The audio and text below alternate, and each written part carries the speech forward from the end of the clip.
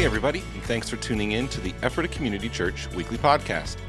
Conversation with our pastors and leaders meant to continue encouraging you to know God, know freedom, know purpose, and make a difference. Hey, Ephrata Community Church, it's great to be with you once again for our weekly podcast where we take time to go over the week we just had, the services we just had together, and look ahead to what God is doing and where we're going in the coming weeks. So, Jim, it's great to have you on again. You delivered the message this past weekend. Wonderful. Give yourself a rating out of 100, let's say. Where would you put yourself as far as different categories? One, how you felt delivering it. Two, did Jesus you deliver? loves me. Jesus, the Jesus loves me scale. Next one, please. And then how well you felt the community responded to it. 'Cause Jesus loves them. as a communicator, you can have varying degrees of, I was carrying it, and then I delivered exactly what I was carrying, versus I don't feel like I delivered it at all, but yet people responded. So I'd love for the slate is clear. What would you want to talk about as it relates to your message? That's so beautiful. What a fun way to break out, because I think Matt's revealing something for those of us who have ministries that would be like front of house ministries. And by the way, we all have such amazing ministries, right? I just want to recognize that. And even the little fun thing I did where Jesus spent 30 years where his chief ministry was his family, right? But for those of us front of house, we sometimes talk about when we deliver a message, what goes on. And I'll have to tell you that possibly at 1 out of every 5 messages, it is so given to you by the Holy Spirit that you just chuckle that it's yours not to screw up. Sure. Now, you might sit and think, well, what do you mean? The Holy Spirit's not in the other 4? Yep. Well, no, the Holy Spirit, just like with Matthew, Mark, Luke, and John, dances with your particular skills, insights, etc. to create a message. But there's occasionally one where he is so obviously wanted to do something. And I told several people that this was one of those where I barely had to work on it. It began to percolate about a month ago, and I so clearly knew that it was being a message that built on what God was doing in certain other messages, that the Holy Spirit was going to do something. So I even gave some people a heads up, even before I completely pulled the message together, and said, hey, I really think the Spirit's going to be ministering to people who are making consecrated motions toward him.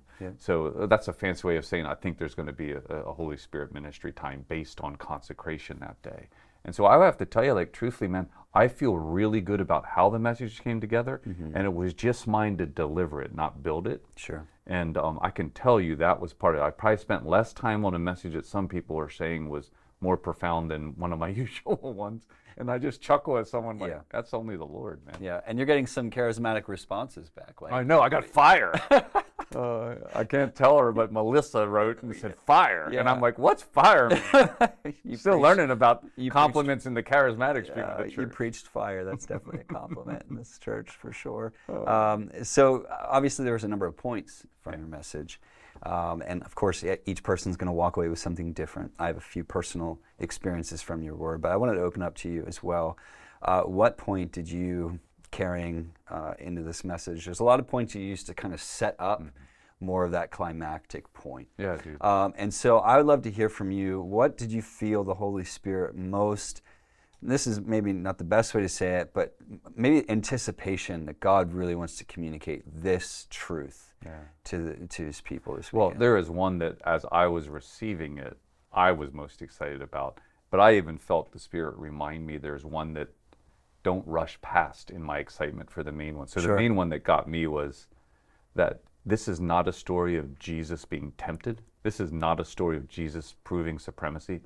Those were established things. Like Jesus, Jesus was set in his being. Yeah. Jesus was supreme. But Jesus was showing humanness ability to reclaim authority from the enemy. Yeah. I think that was all over the story. So that was the point that I think some of us were reminded of in the room, that our authority is there to be reclaimed. And therefore, there's a sadness side of that revelation.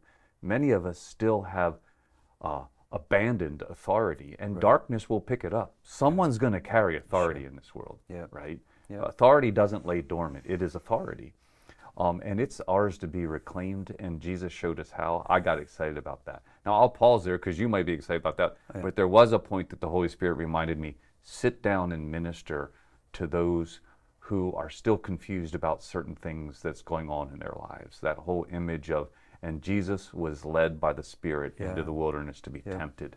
That is a hard truth around the fact that God allows things and sometimes authors things in our lives that aren't always comfortable, right? You did something this past week which is so healthy. What is healthy isn't always enjoyable, but it's healthy. And the human experience being filled with just difficulty. And confusion. Confusion, hopefulness, this unmet expectations. God's word promises this, but my experience has given me this. And so you stood up there and towards the beginning shared, God doesn't answer questions sometimes, because you had the Greek way of thinking. That's right, and the Hebrew way of thinking. Yeah. And I love that. Again, I love how you present that to people, because it helps people shelve their experience appropriately. To say, wow, the God that I'm relating to is a God that doesn't necessarily feel the pressure to have to explain everything. He doesn't answer every question, but he's good. Because you mentioned C.S. Lewis as well. No, he's not tame, but he is good. Right. And so I would love for you to speak to that a little further, just candidly, whatever comes to your mind, to share more of the heart behind that. But I felt it so helpful because a person who might have been carrying that question into the morning was then met with the reality that God led Jesus into the wilderness, and we don't know why. We don't know we don't have full understanding as to the why behind it, and it's okay. That's right. And I feel like that helps people to see, you know what, that's where I can shelf this question. Yeah, I think the thing that I'm worried about in the world, and I'll speak to the negative first so I can build to the positive, is I believe there's an idol of certainty that we all want. We want to be certain about certain things. I think it's part of our own attachment realities where we want to make sure every relationship is going to guarantee me this out of it. It's almost like we're reducing relationship to transactional versus transformational lives, where in truly transformational relationships, you're promised characters, traits like goodness and faithfulness, but a whole lot of craziness can happen, but you're promised goodness and faithfulness. The virtues remain. Exactly, they do. And then therefore you're able to understand something I might do to Rachel through, that hurt, but I know who that man is. Or you hurt me, Rachel, but I know who you are. Man, that is the deeper life of relationship. And I think so that is the core of what I think God delights in trust. When God is trusted, I actually think God experiences delight, because he's so aware of there's so many ambiguities and scary things in life. But when you still trust, it's worship. I oftentimes say trust is worship. Trust is worship. Right? And so that's the point that I was getting at there, and that little thing that Athanasius reminds us, like, you can know God, you just can't always know what God is doing. Right?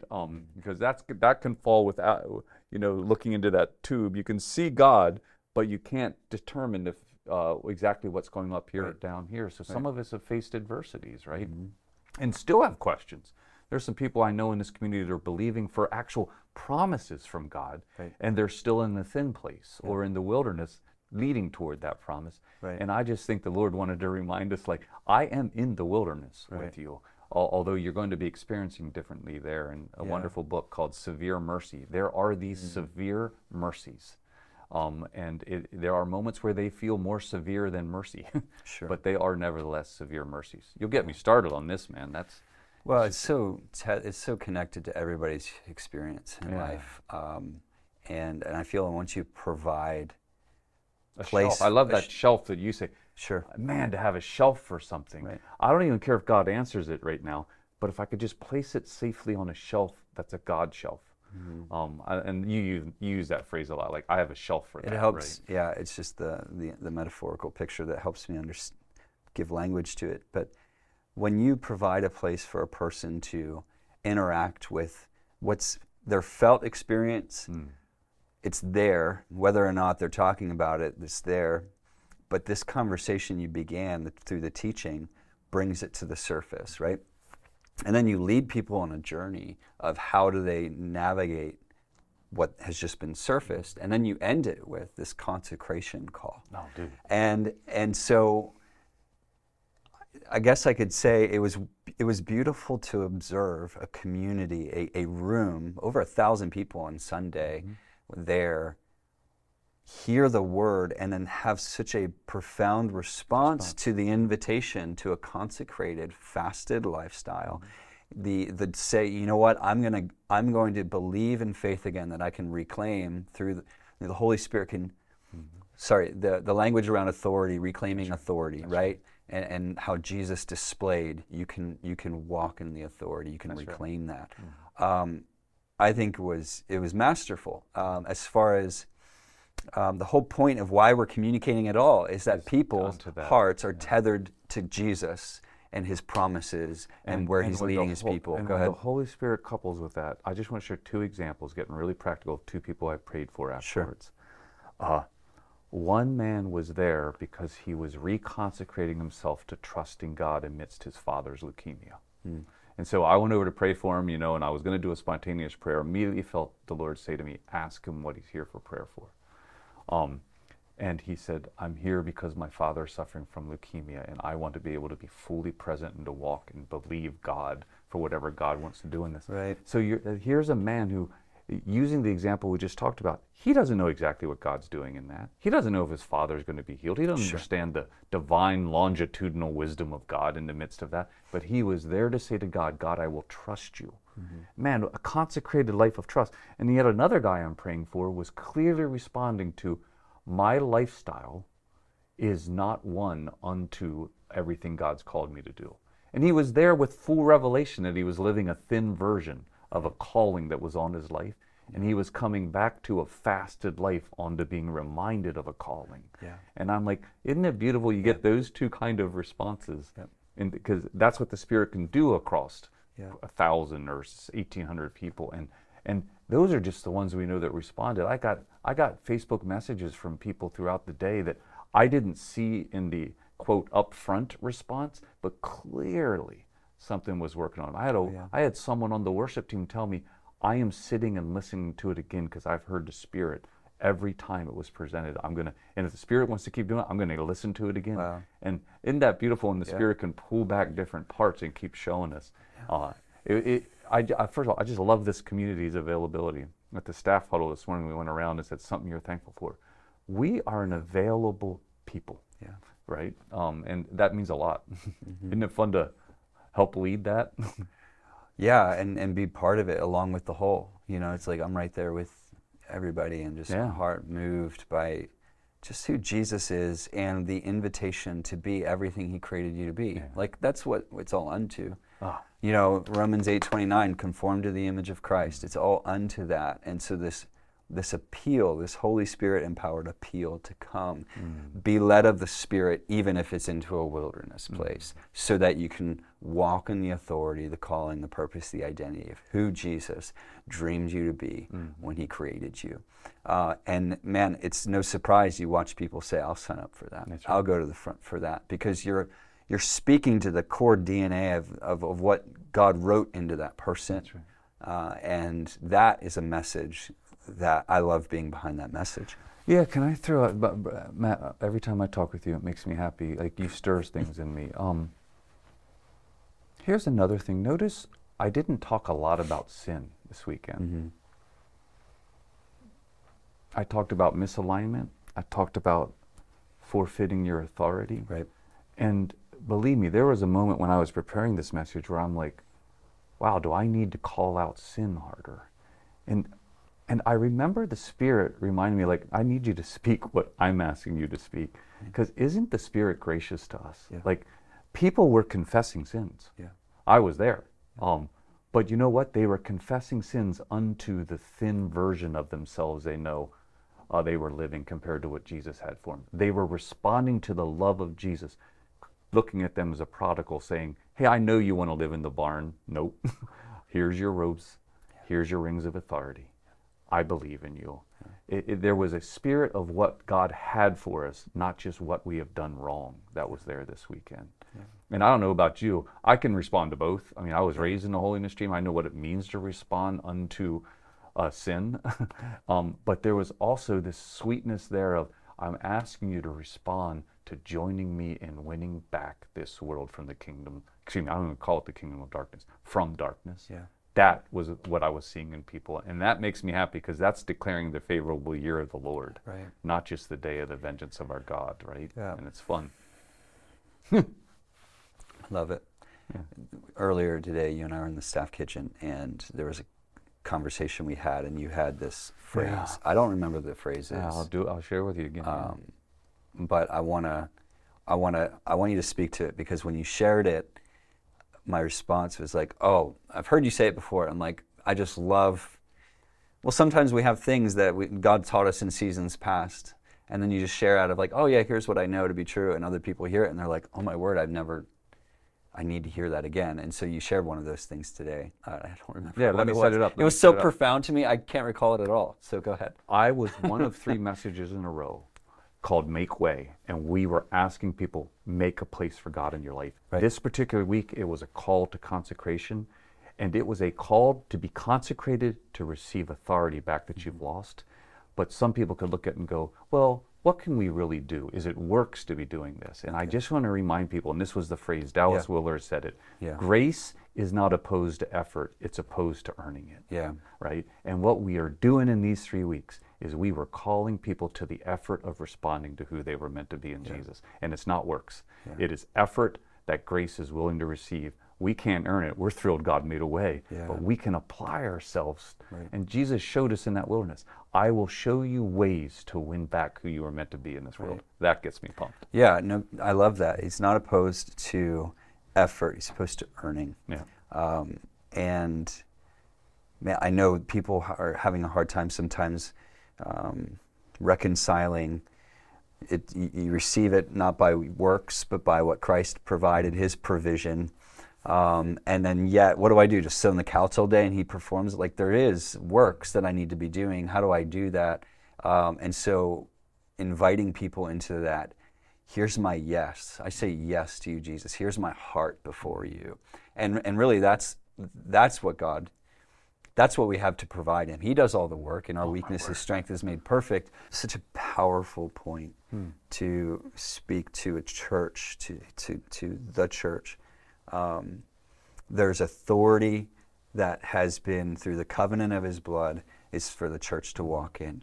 And we're calling the church into that authority, to walking in that. And to me, I'm thinking, wow, that's when the name of Jesus manifests in a culture, in a region, when the church is manifesting His name. John 17:6, Jesus said, I have manifested your name. He's praying to the Father. And I'm like, man, Lord, I want to manifest your name. And it's for the church to do it. Right. And what does that look like? It says consecration, here am I. And Lord, I want to walk in the authority that you made available. And our lead pastors constantly remind us, we are asking the Lord to put His name on us. Yes. Right? Yeah. If His name was on us, and whatever that means, I barely understand what it means to fully have the name of God, the name of Jesus on us. I want it. I want it, man. That's and good. I love that verse. I've manifested. Yeah, John 17:6. I'm going to reflect on it. Oh yeah, that's a good name. Can I end with one little thing? No, our time is up. We got to go. No, come on, let me do this, and then I'll let you do the end. I did say something. I think it was on Sunday, and I just want to repeat it to everyone. I believe there's a grace on the fasted life right now, and for 1 week, I'd like all of us to consider one thing. I don't care if it's the fasted life of I will pray every day this week for my children.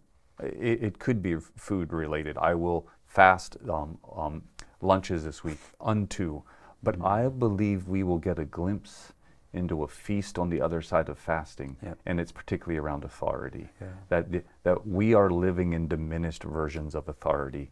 And so would you consider something this week? And by the way, I'm even afraid to even make the list because I don't want to presuppose exactly what a week-long fast looks like. But would you consider a level of consecration? I think we're going to see something. Yeah, the prayer, Lord, what would you have me fast? Yeah. If you posture yourself with I want the authority you've promised, and I recognize fasting as a means to walk in that authority, Lord, what would you have me fast? because we don't want people doing things out of works. That's right. Like, I'm going to do 100 days and never eat food. I'm like, you know what? Just do what the Spirit's asked you to do. You're going to find life in it. Right. And it's not about sacrifice. It's about obedience. Oh, man. And you're not going to earn anything by saying, but God, I did this for 100 days. He's like, and actually you'll read this in Isaiah 58.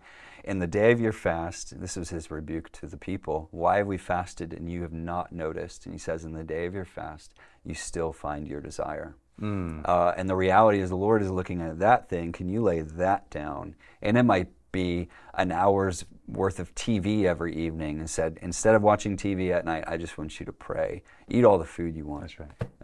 It's not about this big sacrifice. It's about laying down the one thing the Lord puts his finger on. That's right. And that's where you die to yourself and Jesus resurrects in you. And where I'm being a little weird now, and I submit this to some of the other leaders here, is sometimes we fast unto something, blessing God, unto discernment we're in. This is unto authority. I actually believe we as a community will have authority released. Not just you. I'm not guaranteeing for the individual. I'm saying something that there will be something corporately released in authority. Now, we're about to scare the kingdom of darkness because I'm telling you, it is one thing that does not want to give back. But I will remind you in the end of this passage, the one time Jesus dropped the hammer in the wilderness was when the enemy tried to give away something that it stole. When the enemy tried to give away authority to Jesus, Jesus would bow. Jesus reminded, I do not take stolen authority. As a matter of fact, I'm coming to take it back and giving it to the people who want it. I love it. Hope it's us. Thanks for sharing the word this weekend. Who's up this coming weekend? Kevin, who we love. Kevin's up. Kevin, what is he? Do you know the topic, the theme? We're still on Make Way. Okay. Preparation. So he's picking up. I think it's the choosing of the 12. Yep. Because that's a big deal when you choose the community you're going to journey with, right? These are the ones he was going to pour in. It's still making a way. That's awesome. Yeah. Hey, thanks, Jim, again, and thanks for tuning in this week. We look forward to connecting with you this weekend at our services, as well as the podcast next week. Until then, God bless. Hey, thanks again for joining us today. We hope that you've been encouraged by listening and that you'll join us again next week. You can listen to previous episodes, find additional resources, and of course, learn more about us by visiting EphrataCommunityChurch.com.